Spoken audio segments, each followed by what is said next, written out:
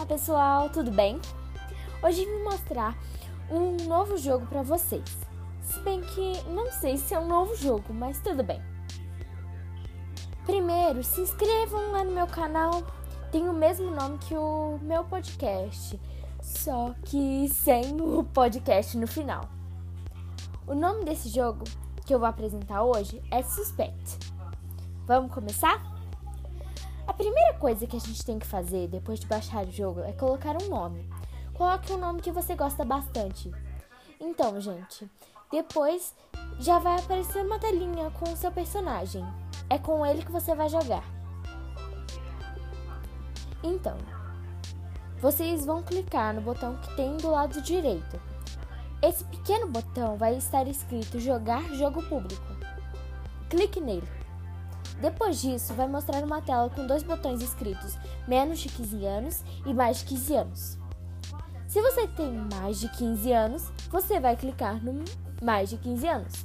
Se você tem menos de 15 anos, você vai clicar no menos de 15 anos. Nesse jogo, você vai conversar com pessoas...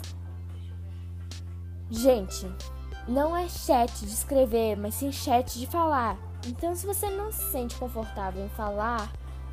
não aconselho você a baixar esse jogo, ok? Eu acho muito mais fácil jogar Suspects do que Among Us. É bem parecido, na verdade. Você tem que fazer algumas atividades e se você for um assassino, você vai poder plantar bombas, entrar nos dutos e cortar a iluminação. E com certeza assassinar.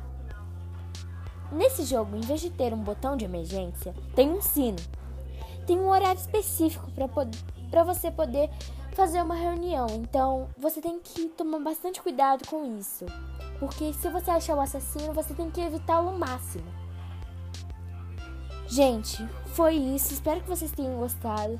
Se vocês querem um jeito mais fácil de entender, então vão lá no meu canal, vou publicar um vídeo mostrando como jogar Suspeitos, mas aqui mostrando mesmo e mostrar os botões e tudo, mas para ficar um pouquinho mais claro.